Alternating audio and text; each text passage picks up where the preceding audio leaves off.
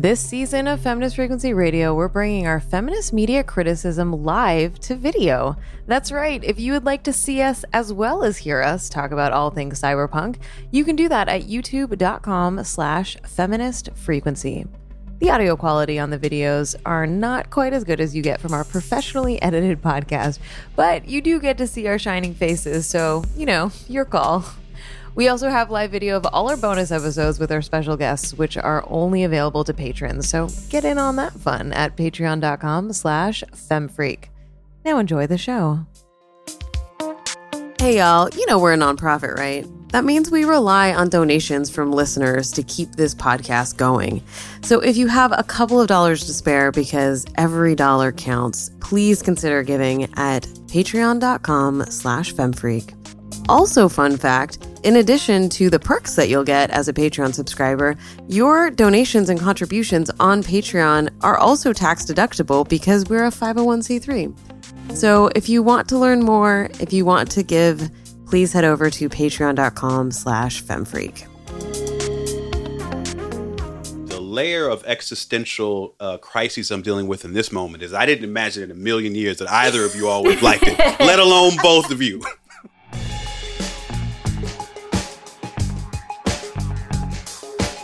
Welcome to Feminist Frequency Radio. This is the show that asks you to be critical of the media you love. I'm Anita Sarkeesian. And I'm Kat Spada, and this season, our feminist media criticism is the expression of our souls through computer networks. Because this is the season of cyberpunk. Mr. Deckard, Dr. Eldon Terrell. The new millennium, this is amazing, will bring a new experience. How do you fit all that in your head anyway? I had to dump a chunk of long-term memory. This is gonna be fun, Terry. Who is this? Take this thing out of the case and stick it up your nose. Mozart's Ghost, the hottest band on the internet.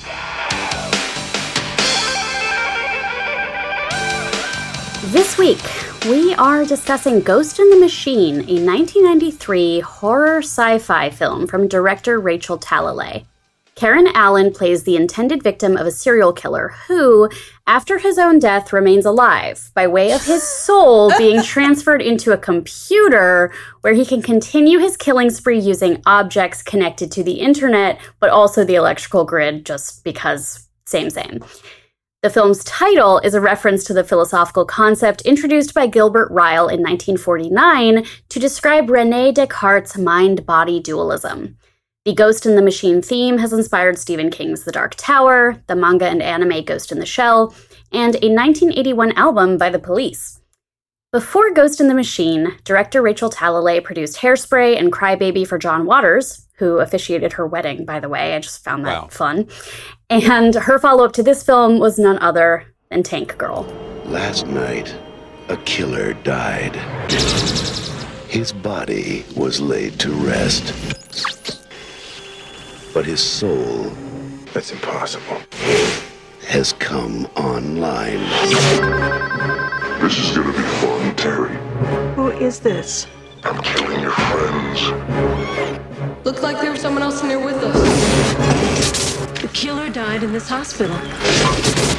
And it was plugged into your computer. There's no way anyone can kill somebody with a computer. Ghost in the Machine.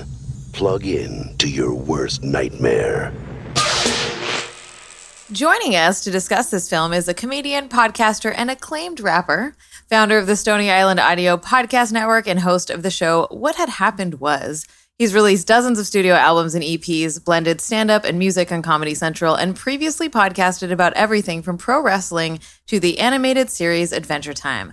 Welcome back to the show, Open Mike Eagle. Hello, why'd you all do this to me? No. Make you sound cooler than you are? No, it's not what I'm talking about. Although you also have done that. She opened up her address book. She has an analog address book that's stuffed with Post-it notes, and she just pointed at your name. We were like, let's watch Ghost in the Machine. With a digital scanner connected to a murderer? Yes, 100%. Nice. That's exactly how this happened. Yeah. Okay. I'm assuming no one has watched this movie before or maybe had never even heard of it. Am I correct in this assumption? I thought it was Ghost in the Shell. Yes, I knew it. And in the email I sent about this, I was like, not Ghost in the Shell. I was like, Mike's going to pick the anime and think that this is the anime, and it's not. I absolutely did. Absolutely. So it was, I purposely didn't pick Ghost in the Shell because I didn't want to, I just didn't feel like talking about the whole bullshit. thing. Yeah, the race, the casting. Like, I just kind of was like, nope. But every time I mentioned this movie, everyone would be like, Ghost in the Shell? And I was like, no, it's a different movie. So Mike has never seen this movie before. Kat, had you? Never heard of it. I did watch, not by accident, but just because I also watched like a little bit of the anime, thinking they might be like thematically similar, but they're very different beasts. I literally picked this from a list of cyberpunk movie lists, and it was like, a killer's consciousness enters a computer. And I was like, yes, that's what we have to do. Okay. Yeah, I was like, I've seen that Treehouse of Horror episode of The Simpsons. Sure. But other than that, no. So this movie has like 11% on Rotten Tomato. It did not make back its budget in the box office, even remotely. And it is so good. It is such a good fucking movie.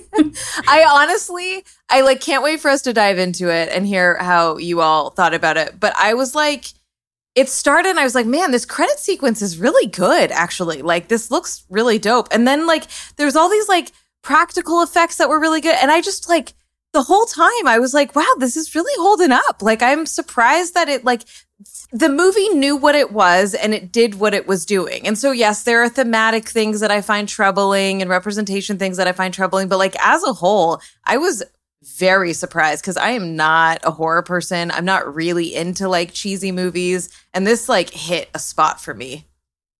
Now, Mike, I don't know you. I can't read your expressions, but they are. I'm dying to know. I think you're reading me spot on. Yeah, no, I as Anita was talking, I thought she was being sarcastic at first, and then I realized she was being serious. I could not have had a more opposite reaction and experience watching this movie. I think this movie is really bad. I think it's like super bad. Like, I think it's like not. So you're in the 11% Rotten Tomato category. I think 11% is too high. Oh, I think it should have single digits at best. Like this isn't, to me, this isn't one of those movies where it's like, oh, it's so bad it's good. And they were trying to like do a thing. I think. Did you actually watch the whole thing? Of course. I don't know. You might have been like, this is too bad to keep going. No. I eat all of my meals, even if I don't like it. But I wanted to be prepared to discuss it, so I wanted to make sure I saw the whole thing. But if I had known that not completing it was an option, I may have taken it. All right, Kat, where are you on this very long spectrum? Okay, I loved this movie. I mean, I don't know if I loved this movie. I just thought it was good. I was like, I'm digging this. Maybe my expectations were so low. Perhaps like TMI personal background on this is that, since we started dating, my boyfriend has been trying to get me to be as into Twin Peaks as he is. And I'm not. And there's a guy from Twin Peaks in this movie. So just like the fact that I was like, oh, I can't get away from Twin Peaks. Like, there's some guy that's going to be in this movie. So maybe my expectations were really low. But also after we've been watching Johnny Mnemonic and these other 90s movies, I was like, honestly, the graphics are pretty good. She's got a point of view. I thought she had style. And I'm like, I'm Googling while I'm watching the movie, and she was involved in all the Nightmare on Elm Street movies. And I was like, okay, I see who this person is. There's as much nonsense to this movie as I think any of the other ones we've been watching, where it's like they don't know what the internet is. They didn't consult anyone who works in computers, But I felt like I would probably watch this movie again before I'd watch The Net again. And I was thinking about the fact that, so Mike, we're like almost done with our cyberpunk season at this point, and so we've watched a lot of like 90s movies, and there is a part of me that's like, I feel like for Kat and I, it's on this spectrum of like what we've already engaged with and how like actually like solid the pacing was. And like it didn't leave me hanging in some ways, like other movies where you're like Johnny Mnemonic, you're like, what the fuck is happening? Why is this movie still on? Or like The Net that had some pacing problems too. And so there might be some of that, but I do want to just like offer that, like, I do think that this movie is solid in terms of its structure. And I feel bad being like, well, maybe in comparison to other movies, you know? Well, it's like every 10 minutes I was like, I'm following this. And that was like a big celebration. So like maybe that is really damned by faint praise. But I was like, I actually get what they're saying is happening, where I could not say that with, I don't know, Existenz or whatever else. Like, it felt like, okay, so I watched it with a friend, and like, you know, it's a movie for me that you watch with people, and that is like a participatory experience. Maybe that's right. Maybe that was my mistake. I didn't have any people. The harsh light of solitude. Totally. I could just see like sitting around by yourself and being like, wow, this is like, what? But the fact that you're like, oh my God, he's about to come out of the cable box, or, you know, or you're like, fucking look at that, like, whatever, or like you're anticipating what the thing is going to be. And I think that there was something like fun about the like, okay, what is it going to be next for me? Like, what, you know, where are we going to go with that? And so I don't know. I am sorry. I know I keep saying this. I'm so surprised at how much I actually sincerely enjoyed this movie, because it's just so not my jam. But so let's get into it. I think that there's a number of interesting things happening in terms of like how technology exists in this. I think there's like representational stuff that is a big one. Like, you know that this is hip hop problem. Yes. So like, and I'd love you to get into this, because it starts with a shot of like the all-American family, and you know they're an all-American white, you know, blue-eyed family, because there's literally a pie and a baseball glove sitting on the fucking counter. And then you meet this kid who is just like super appropriating hip hop culture in just the most embarrassing ways. It's really a lot. It's really a lot. Like I found myself looking to see who produced it, because I was like, there has to be a record label attached to this somehow, where like this music is somebody's double dipping and getting money on the music side too, because none of these choices make any sense. Like this suburban child with his way too big jeans is listening to like the most rudimentary, generic, like I could not wrap my head around it. And to me, like, that was the part that was to me like, oh, this is just all some big bit. This is all at somebody's amusement. And I couldn't understand it at all. I couldn't understand the choice. I did have a moment when they were watching In Living Color later, where I was like, was that on Fox? Because this was a Fox movie. I was trying to think how that connection was happening.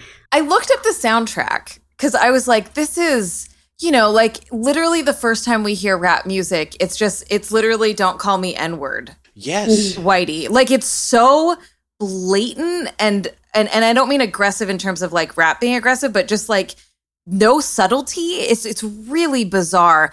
I recognize so few names on the soundtrack, and it felt like could they not get the rights to music we would like that were bigger acts, or like, yeah, they were very obscure, weird songs. And that first moment, I think the protagonist is talking to her mother about how the son is doing, and you hear upstairs, "Don't call me nigger." Like that's not even a song. It's not a song.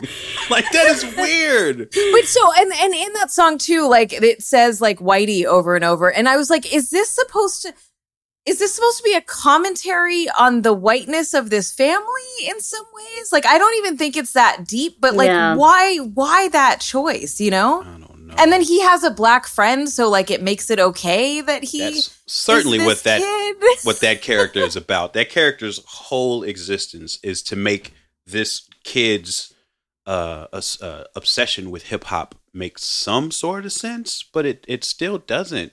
Because this kid would have punched him in real life. Yeah. Well, in that scene with Jessica Walter, the grandma, saying like, "Oh, how's my grandson doing?" I suppose with the divorce or with the death of his father, unclear. And then once you hear the rap coming from upstairs, she's like, I can tell he's doing okay. Like, it's used as the code of, like, clearly this kid's not doing okay because look how baggy his pants are, which is, like, a through line joke. I would describe the kid aesthetically, for those of you who didn't pirate this movie to watch it, because I guess you could have rented it, but he looks like a member of the BK Kids Club from Burger King. Like, that is, like, was my first thought. And there are, like, numerous moments where he's, like, pulling up his boxers and pulling and, like, tucking his shirt into them, pulling his jeans down. And it's very, like, I mean, I think what's funny is a lot of these movies do that about tech. They're like, it's 1993. Like, they're doing it mostly through this kid. And, like, if the mom works around computers but will never understand them, like, today's youth can play porn games or be exposed to rap music or whatever other things are, like, coded as being bad for kids. I think part of his hip hop obsession too was meant to play as rebellion because his dad left, which is also strange. It's very, very strange. And just pinging another thing, Kat, like mentioning that this is 1993, it also feels like it's supposed to be like, we are aware of the times. Right? Like, this is the sort of, like, mainstream commodification of rap culture. And so, like, obviously this kid would be, like, you know, sort of like, we know what's happening in the world at this moment, right? Which is kind of what you were saying. I also, so, like, okay, 1993, the technology in this is fucking hilarious. And I will say, though, that one of my big problems with this type of cyberpunk, right? I think that there's, like, two big categories of cyberpunk. One is the, like, techno fear, right? Like, technology is going to destroy us and ruin us, and it's the most dangerous, horrible thing that could ever happen. And the other side is, like, rebels who are using technology to overthrow the corporate elites or what have you. So I really struggle with the technofear stuff because I don't like that. Even when I have to, like, comment on technology that's used to harass people, I'm just like, okay, but, like, technology is not bad. It's what we do with it, right? So in this movie, I think that there's some really weird, like, prescient, like, forward-looking elements of the way the technology harasses people. Like, they literally swat them. Yes. Like, swatting is a thing that happens today. It happens frequently to streamers, and it's when harassers will call the police and say that there is a kidnapping or some other kind of hostile activity, some crime happening in someone's house, so that they will send a SWAT team in to attack, you know, someone who's just streaming, and then it's all on camera. And so when they did that, I was like, it wasn't really a thing that was happening then. So I just think it's interesting that as, like, one of a few examples in this that I was like, that's really interesting that they were, like, seeing that at the time. I think that's what happens when we look back 30 years too, is, like, with tech in particular in movies. And, like, I'm interested. I think that's one of the cool things about this season, and looking at, like, how did Hollywood try to portray technology in the 90s, turn of the century, is, like, it is both prescient to the point where you're like, oh yeah, some of this stuff is so commonplace today, but also there's elements of it that are, like, completely don't make any sense at all. Like, I was laughing my little butt off thinking about the Q-tips shoved in the electric socket and, like, where there's, like, Band-Aids and electrical tape. And by this point of the movie, I'm thinking, like, Rachel Talalay is, like, having fun. Like, this is supposed to be a bit funny. But where it's just like, what do you think the internet is? Or, like, how does electricity factor into this? Like, is everything a threat? You know, I kept expecting, there's this horrible scene that I cannot wait to talk more about where the rude dudes bribe the babysitter to show her bra. Dude. And that was wild as hell. I kept expecting, like, I don't know, like a Tamagotchi to fall out and, like, hit them. I was like, what's going to be the big, like, tech reveal? But that's what I enjoyed about this movie so much, is there's a lot of, like, tension build and then misdirect, which I thought was, like, a great horror B-movie director doing this.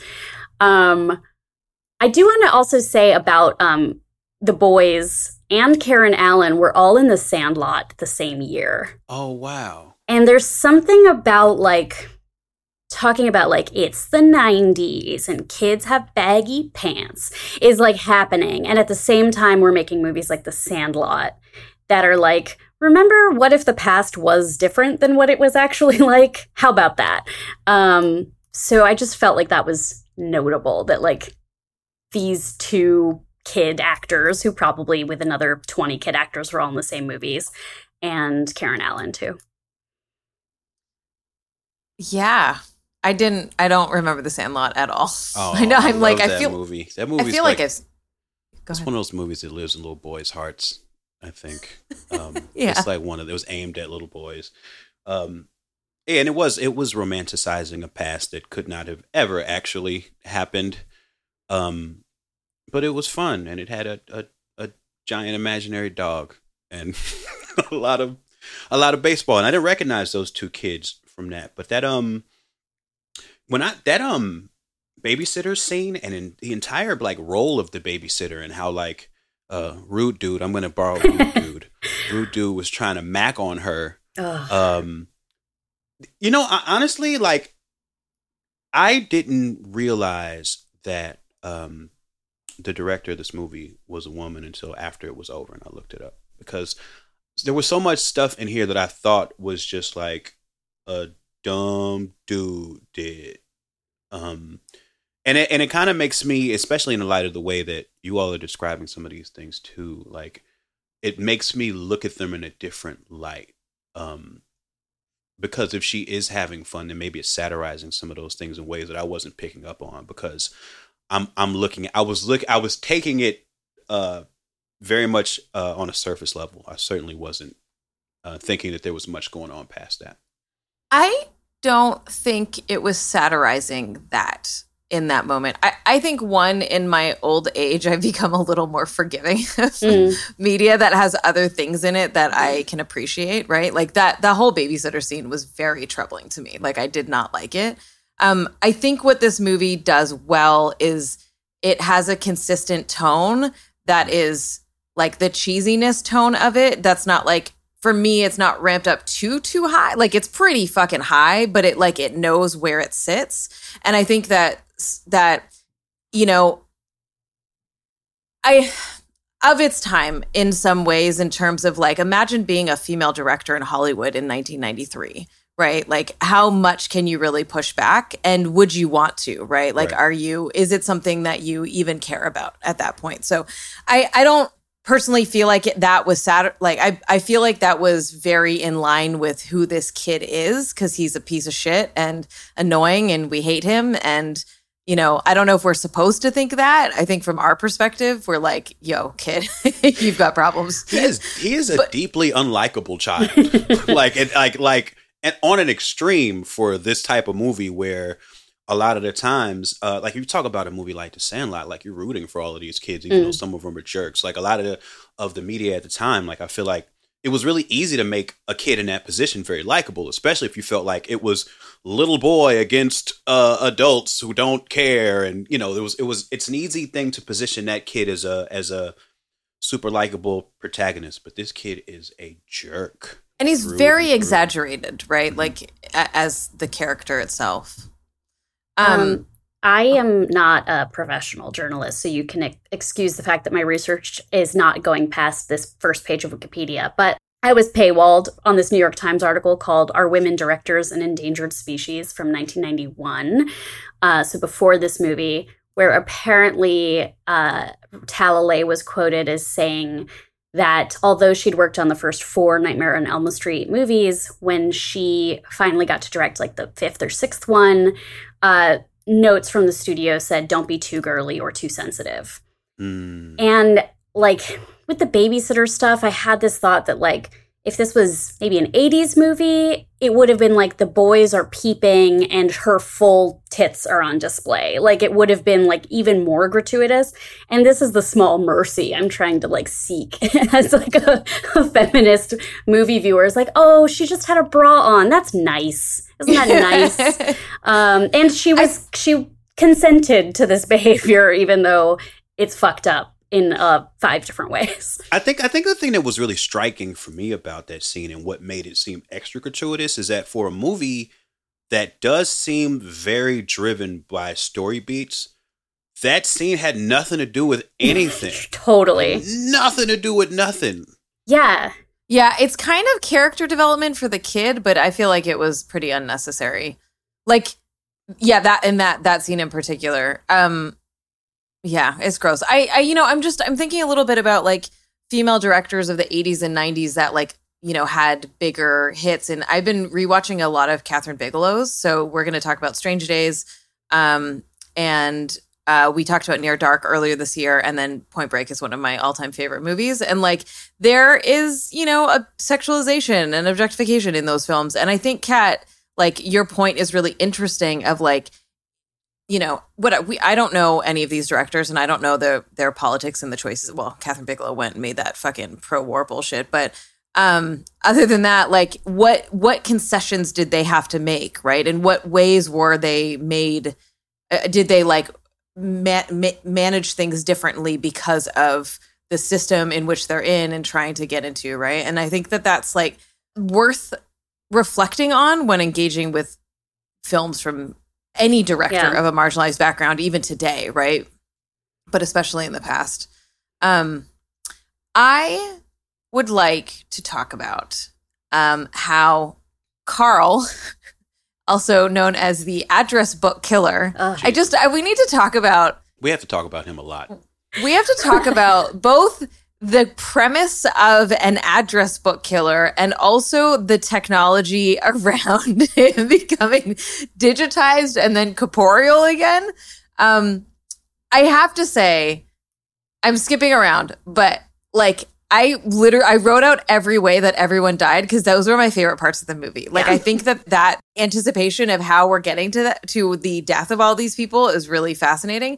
But like he goes into an MRI.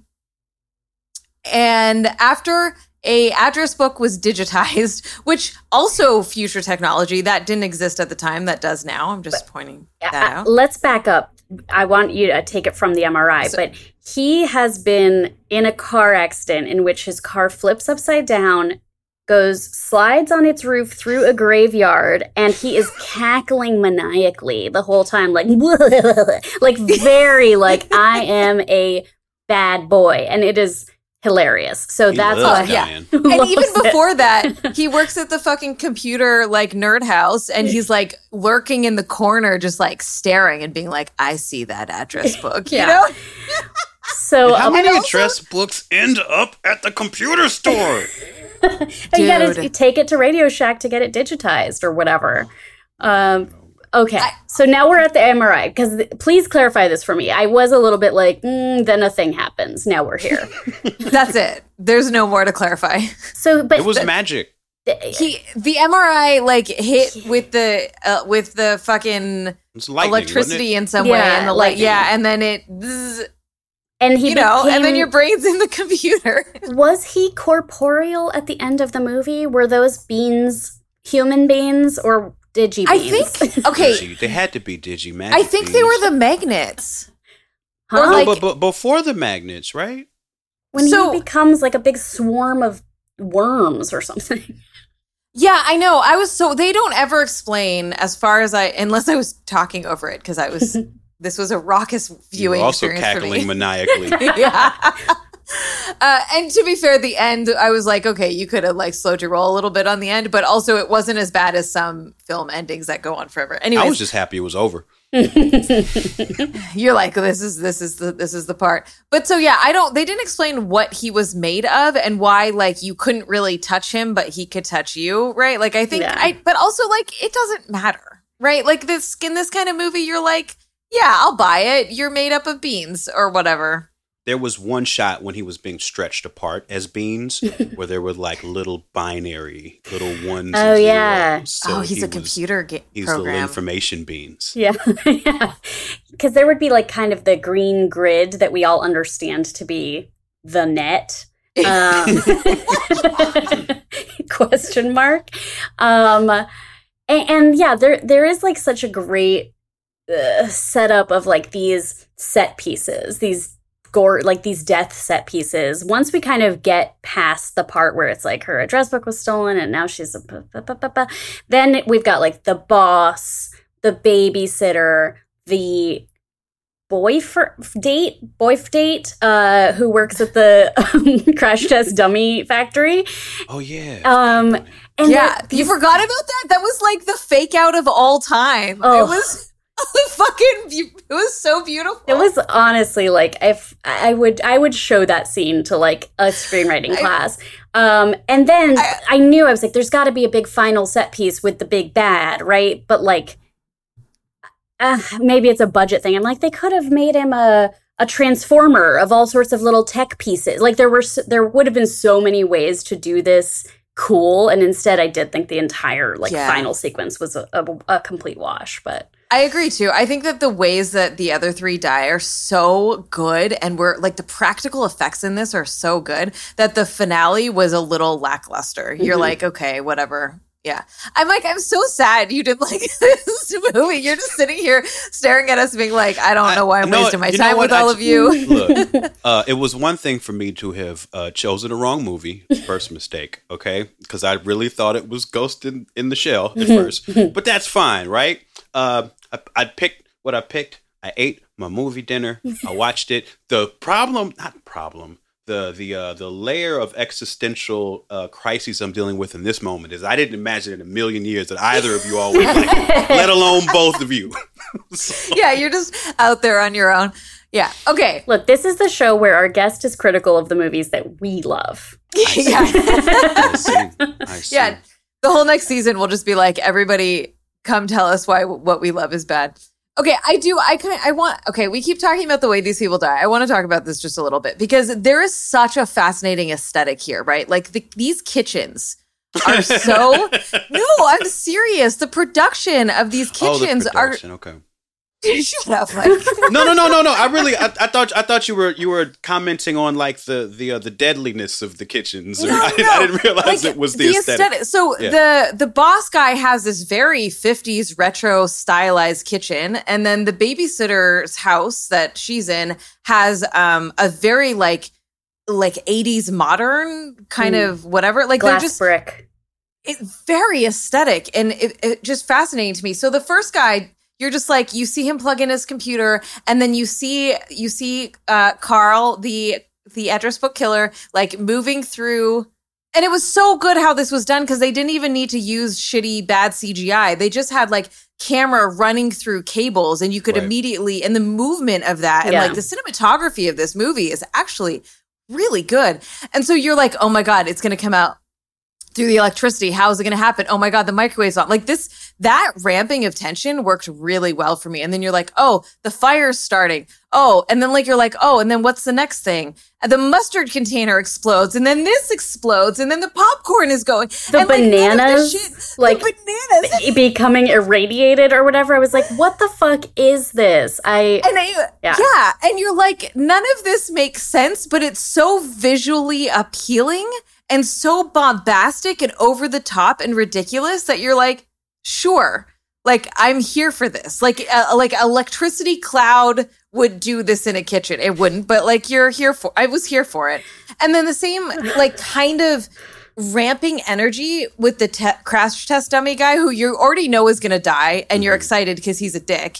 But the fake outs, right? You're like, he's going to get run over, or he's going to die in the first one, then he's going to get run over, and then he dies in the fucking bathroom with the hand dryer. Like of all the ways to die. And I was like, kudos. Like that was so, to me, the tension ramping is done really, really well. The babysitter one was the one with the kid, right? And so like that was the one that I was like, there's like knives literally everywhere in this kitchen. I want to give a shout out to that baby. I think that baby was the MVP of this movie because this was basically that first scene in Who Framed Roger Rabbit with baby Huey or whatever. Like it's an acting baby in a cartoon. If you haven't seen Who Framed Roger Rabbit, I don't know, figure it out. But like where she's just like keeps looking, and it's like, ooh, a sparkly knife, another sparkly knife, boiling milk, an oven. And I was like, this baby is like giving me the tension. And that also I was like, this babysitter's just going to die because she's an idiot, not because of like the address book killer. Also, for any of you who are visit the website doesthedogdie.com, there's another kind of protracted death scene that involves the main boy like trying to save his dog. That's pretty messed up. Oh, I forgot about that. Yeah. Yeah. But similar tension of like this like pool cover is moving. Also, this is the most like this is shot in LA and it's supposed to be Cleveland in December or something. Where he's like jumping into the pool and they're just like walking around in shorts. And I was like, yeah, this is not Cleveland in December, but. Was it supposed to be Cleveland or did you just pick a random city? Because I was like, at some point I was like, oh, did they ever say where this takes place? I mean, I guess we could figure out where the TWA call center is, where you have to dress like a pilot, ? To answer calls about airplanes. Where they were all dressed like pilots. They had like the little Catholic school bows, and I thought she was a flight attendant at some point. I know that doesn't make any sense, but at some point I was like, why is she wearing a flight attendant uniform? Just, and there is, this is like a great thing that happens in these movies, which was like when you could still sort of heroically declare that you're against technology, as you call like the technophobia, you'd have the character, the first thing she says is like, I'm around computers all day, don't understand them. And it's like, you got it. If that line was in a character's mouth today, you'd be like, oh, that's the killer. That's the creep. You know? Well, okay, so this is a good point that kind of transitions into something I was thinking about, is that there is a thing in here that I find very peculiar, and it is the family values lines. And so remember, this is 93. Bush won the election in 91 or lost the election in 91. No, he lost in 91. His entire presidential platform was about family values. That was the whole fucking thing. And so that's when family values got really steeped into the American political conversation. And right, family values is obviously a cover for racism, right? And heteronormativity and whiteness and all that shit. And so her password is family values. And then at the very end, the killer says, I'm sick of family values crap. So like, this was confusing to me in terms of how huge of a term that was in politics and conservative politics at the moment, and what they're trying to say in this movie about it, or like were there other things that were referencing this that got cut out, and so now these two things just like were left in there. Did anyone else pick up on this? I didn't, but now that you say that, I mean, the idea of this kid's dad left, and now he's some stark raving hip hop lunatic. That seems to be an extension of that as well, right? Like the movie itself seems to be pro family values in a way that's very oversimplified, and I think it's in a way that's meant to get the suburban viewer whose money they were going for to identify with this family. Right, like because I just like we couldn't identify necessarily what city this was in. I think this was supposed to be like suburbia USA. Mm-hmm. You know. So I was actually kind of wondering that about like there's a little bit of character development for Karen Allen when Graham, the good tech man, the hacker who literally doesn't touch a computer, like doesn't do any hacking in this movie. Like I mean, it's understandable that he's not like, oh, all the electricity is possessed by a demon. Like instead, he's just like, we're gonna find out who this hacker is that's causing all these problems. Like fair. So he shows up to help this woman and her kid. And by the way, that's the Twin Peaks guy. It is. Yeah. And he finds information out about her, like that she protested Nixon by skinny dipping in the reflecting pool at the Washington Monument, and she was like arrested a couple of times in her youth. And I was like, oh, I wonder if these are just throwaways. Like we're just, again, like is this part of the sense of humor of this movie that's just like, suburban mom, but guess what? She has like a bra burning past, or was there more to it? Like, I didn't pick up on the family values password, but it does kind of make me think that this was perhaps on the cutting room floor, like more of a what happened when this like wild woman became a yuppie and now she like works, you know, I don't know, there could have been something there, but also like, I don't know, as much as I enjoyed this movie and would watch it again, I don't know that this movie had the infrastructure to support like any further commentary. Well, it could have cut out all the fucking gross babysitter sexism and also the love corral porn.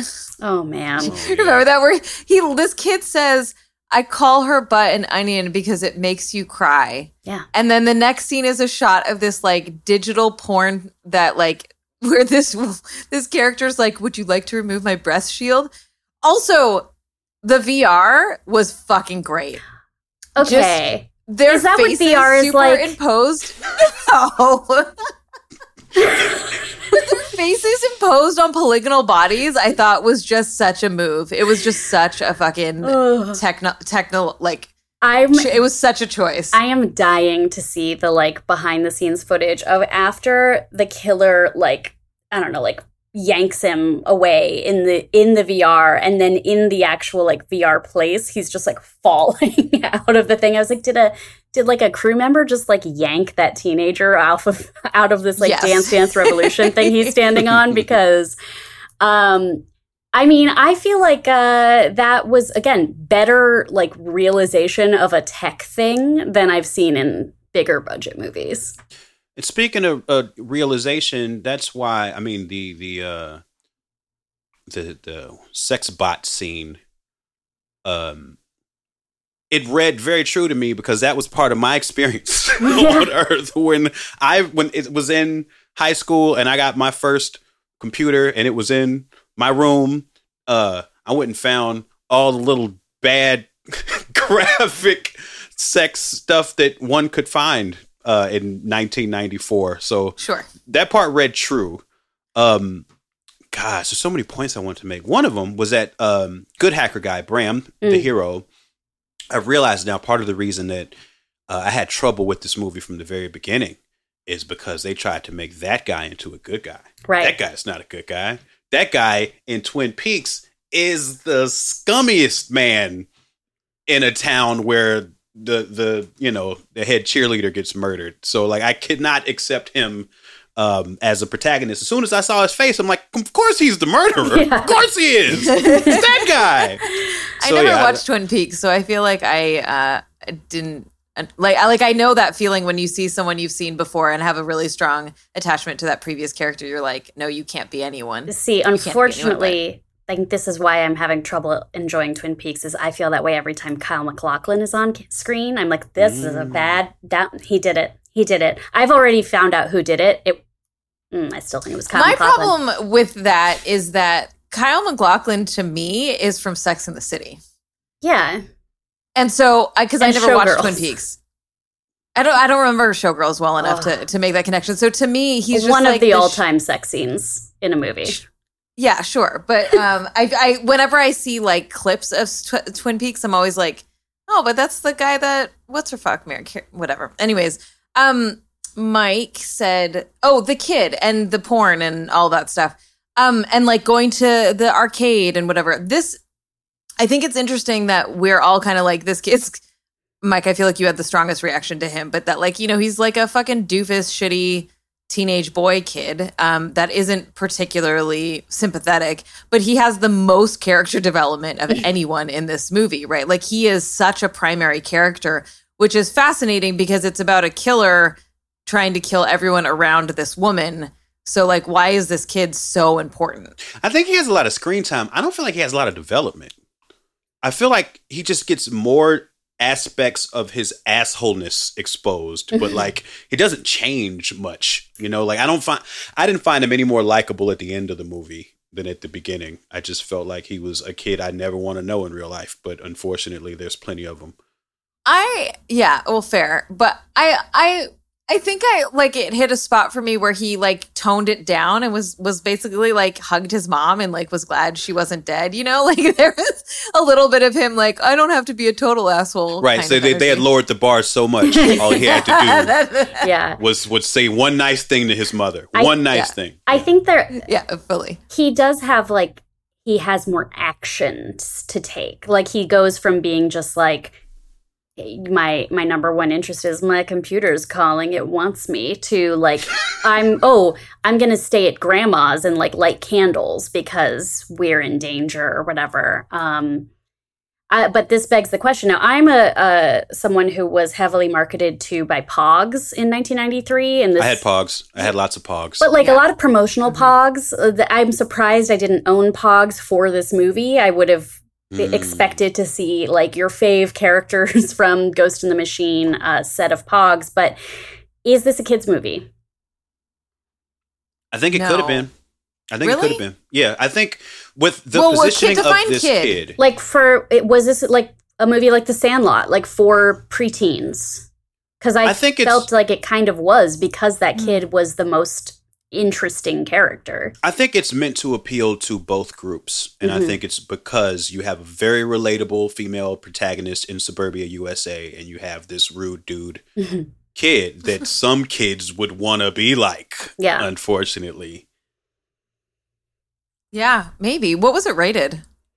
I doubt any of us know offhand. Anyways, it was probably PG-13 we'll look it up or something. Probably. There's gory. Computer it was woman gory. boobs. The bubbling face. That guy. That death was awesome. But yeah, I could see a 13-year-old being into this. Yeah. All right, y'all. We will be right back with some freakouts.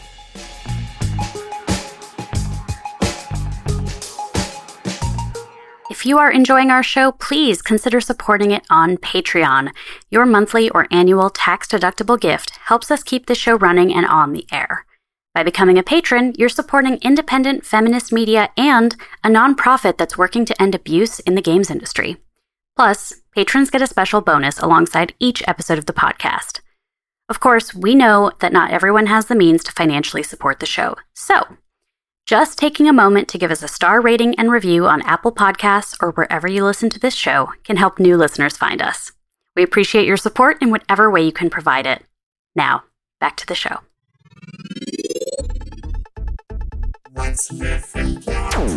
Now it's time to talk about what's been thrilling us, moving us, upsetting us, or infuriating us this past period of time. I need to change our script. Kat, what's going on with you? I am still talking about the rude dude from this movie. First of all, I think I maybe have met the guy who played the kid in this movie. He has for many years been a professional martial artist and Brazilian jiu-jitsu instructor. And we do have a mutual friend on Facebook in my former jiu-jitsu instructor. And I was just like, this guy's name is Will Horneff. And Will with one L sounds really familiar, but we're from opposite coasts, so maybe I'm just filling in the blanks here. But I did find an article about him from 2014 on a blog called Boomers, Beefcake, and Bonding that calls Will Horneff gay subtext teen idol of the 1990s. I just wanted to share this because I think that there are so many more gay subtext teen idols in the 90s that are like way more influential, gayer subtexter, teener idoler than Will Horneff. But I appreciated this blog very much for just laying out like his 3 movies that he was like kind of in. And it ends with this conclusion. He's been married to a woman since 2008, so probably heterosexual, no word on whether he's gay positive or not. So thanks to this blog for being extremely decisive on the issue. That's my freak out. I feel like I just entered a fever dream. Like I almost don't even know what the fuck just happened. I mean, I just appreciate what can happen on a blog spot, and then you put it there, it's on the internet, you don't think about it again, and then some idiot reads it on a podcast however many years later. Look, this is technofear. This is why you should be afraid. We definitely didn't think about the long-term ramifications of the shit we were building on GeoCities sites back in the day, for sure. Yeah, there's a lot of embarrassing Zangas. Oh yeah. Around. Oh, yeah. Still there. All right, Mike, what are you freaking out about? Oh, man. This week, we all learned of the dissolution of comedy duo, Desus and Mero, and I'm taking it hard. Like, I think, like, culturally, it's a pretty big loss for people who are kind of like not corporate comedy, you know, like they're independent. They came up doing their own thing. They got a podcast that got really popular and were able to parlay that into a television show on 2 different networks. And ultimately, like, not only was it like this cool space for comedy that was never like, it was always roasting something, but it was never like punching down. And it was also this really cool, like, interview show where they, you know, on their platform, they put a spotlight on so many different cool creators. And I'm also personally disappointed that I never got to be on it before it disappeared. So there's a little bit of that personal bitterness in there too. But I don't know, you know, pouring a little invisible Henny out for Desus and Mero. I think they leave a cultural void behind. You know, I hope the best for both of them, but I also hope that they do like a reunion at some point and get the party going again. Did it end amicably? I don't or think was it so. kind of, like some shit went down? Yeah. And nobody really knows what happened, but it appears that they're going their separate ways. It's most likely something to do with money. But I as talented as they both are, I just think them as a unit means something. And I hope that they're able to get it together at some point down the line. Yeah. Anita, what's your freak out? So, when I was a little punk child, I was obsessed with Tank Girl. And when I found out after watching this movie that Rachel Talalay, who directed Ghost in the Machine, also directed Tank Girl, I was like, yo, what the fuck? Like, that just hit a spot. So I remember being a teenager and being so obsessed with Tank Girl and thinking that she was so cool, partly because I was like really like Lori Petty, who plays the same character over and over again. So much so that I like bought tube socks from Target and wore them on my arms. I like made t-shirts with like white t-shirts and just wrote Sharpie on that, like Sharpie stuff on them. Like Mudhoney's song "Touch Me, I'm Sick." I had a t-shirt that said that. Just really like the sort of like fuck the establishment punk rock aesthetic of Tank Girl was coded into my DNA when I was a kid. So I rewatched it last night for the first time in, I think, since I was a teenager. Oh no. Yeah. Okay. So I was like hyped when it started because I was like, oh my God, I remember this and that. And like, of course I would love this. Is it like as a teenager, like this would be my jam. And she like, you know, just, it's so visual and aesthetic and just like grimy. And, but like, you know, you know, she's got like a weird shaved head, but not, and like all these weird clothes and like they live in this like commune that's separated from like the mainstream, like just everything about it. But like the movie's really long, like it drags. And I was really like partway through, like near, you know, definitely the third act of it. I was just like, oh my God, when is this movie going to fucking end? Like the shock and the aesthetic of it really is where wore out for me. And so I'm having this feeling of like revisiting the things that I love and them not nesting and like situating like the puzzle piece that they are. You know, there's some representation issues in the movie that are troubling. But overall, I like the soundtrack is amazing, and it was clearly all the bands that I used to listen to when I at that time as well. And like I really appreciate it for what it is, and like I can see how she made both of these movies because they're both very well defined in what they are. And also I think that Tank Girl, like as a comic book movie, uses comic book elements really well. And I think that sometimes that can be done pretty badly, right? So there's a interplay between actual comic pages and the movie. And the whole time I was watching it, I was like, man, I wish superhero movies today would take note. You know, like that, like it's got a no one's taking themselves too seriously, right? It's I'm tired of the Marvel, like, oh, we're so serious all the time. And the Batmans that are just like so serious all the time that when I see things like this, I'm like, yes, like, let's have more of this, please. So that's my complicated, messy feelings about Tank Girl. So just so we have it on record, are we saying Tank Girl better or worse than Ghost in the Machine? I don't want to put that on record. Okay, I will answer this question. I mean, I'm not going to answer this question with an exact, but I think Ghost in the Machine is more of a solid film from beginning to end. I think the pacing of it is really good. I don't love the themes of Ghost in the Machine. I think Tank Girl has themes that I can super get behind and has like an aesthetic that just like speaks to me, but like the pacing of it isn't as good and it starts to really drag in ways that I'm like, this is a bummer. And it's also really rapey.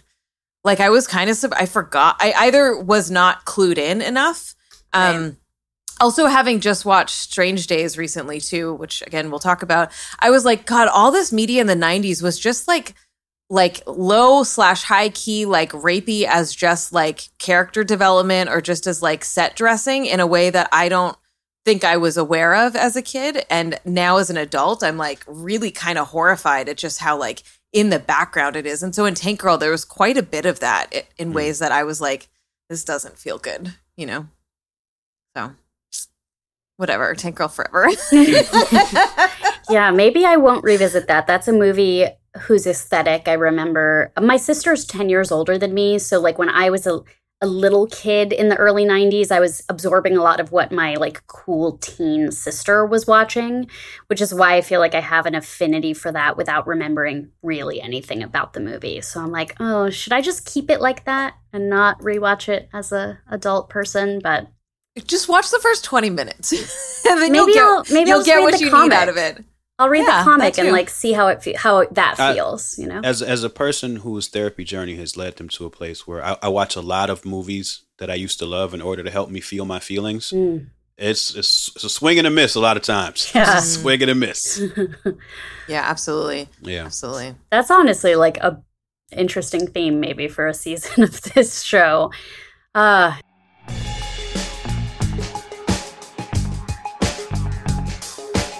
Well, that is our show for today. Mike, thank you so much for joining us. Where do you want people to listen to you, find you, or leave you alone respectfully? MikeEagle.net is my internet hub for all of my stuff. If you want to listen to the podcast or music or anything, you can find pathways to it all from there. And I tend to be on Twitter at Mike_.eagle saying random things. I am Anita Sarkeesian, and you can find me at Anita Sarkeesian on all the things. I'm Kat Spada, and I am on Twitter at cat_ex_machina. And you can follow Feminist Frequency on all of the things at FemFreak with a Q.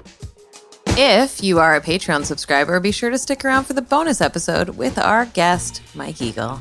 If you like our show, please help other people find it. Subscribe, rate, and comment on your favorite podcatcher. Thanks so much for listening. Bye. That is so cute.